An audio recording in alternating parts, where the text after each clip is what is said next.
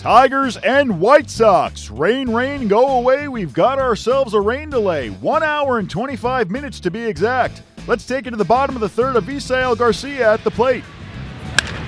That ball is hammered down the left field side by Avi Garcia, and the Sox are going to take the lead on a meteor off Avi's bat. And Avi clears the bases. 3-run double here in the third. That ball is well hit. Deep to center field, and Alex Avila has homered here in the fifth. Here's a swing and a long one to left. Tag them all, Matt Davidson. It's going to the bleachers and left. 4-2 White Sox. Melky in the air to left field. This ball flares in. Smith scores 5-2. As Melky drives this ball to left field, and it is out of here.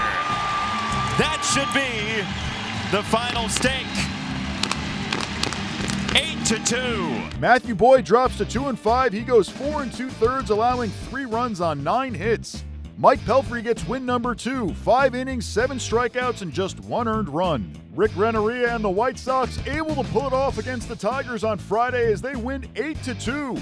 Here's the Chicago skipper on the victory. Well, Puff did a nice job for us.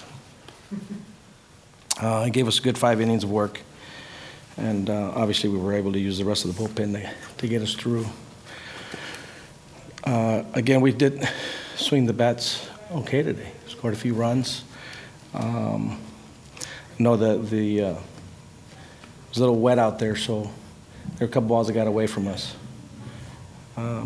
Guys were trying to get a grip on the baseball. I know early in the game we had a couple of plays that got away with the throws, but all in all, I thought both clubs probably did as good as they could under the conditions.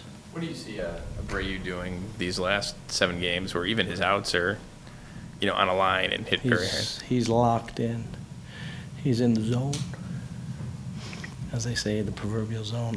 He's actually been working really, really hard all season long, trying to find his stroke and trying to put himself in a position where he feels very focused.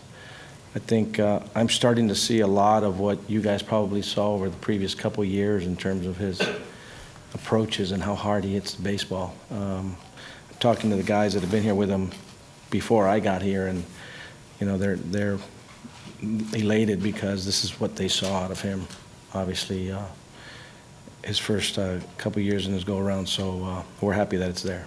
For Pelfrey to get out of the fourth the way that he did, how big was that? It was huge, huge. I think he stayed composed. We made some plays. Obviously, we got an out at the plate in that particular inning, I think, and then he pitched through it, did what he needed to do. I thought he's been in the big leagues a long time. He's been pitching a long time. I think he probably drew on a lot of his experiences to get through that, and he's been grinding since he got up here with us, trying to give us innings and length. And, like I said, he gave us 5 good innings of work, and we took advantage of it and allowed everybody else to do their job. Just in general, how tough is a day like today with the first game getting canceled and then the big delay at the start of the second game? Well, I think obviously everybody came in with the idea that we're going to play 2, and as it turned out, you could see the forecast was pretty gloomy early. It was going to be impossible. Obviously, we're finishing just after midnight. It'd been impossible to play 2 today. So honestly, their ability to recognize and see what was going on with the weather forecast and put us in a position to be at least able to get 1 in today was outstanding. As far as the delay was concerned, I think our players came in. We took our regular routine, our BP set up for a 4 o'clock start. Once we realized that wasn't going to happen, they stayed loose, they stayed relaxed. I think they tried to do everything they could to stay focused and continue to get ready for the ball game. And again, I told you guys today, they inspire us because they stay focused and kept themselves ready. And it could have gone either way, but the guys came out and they played a pretty good ball game.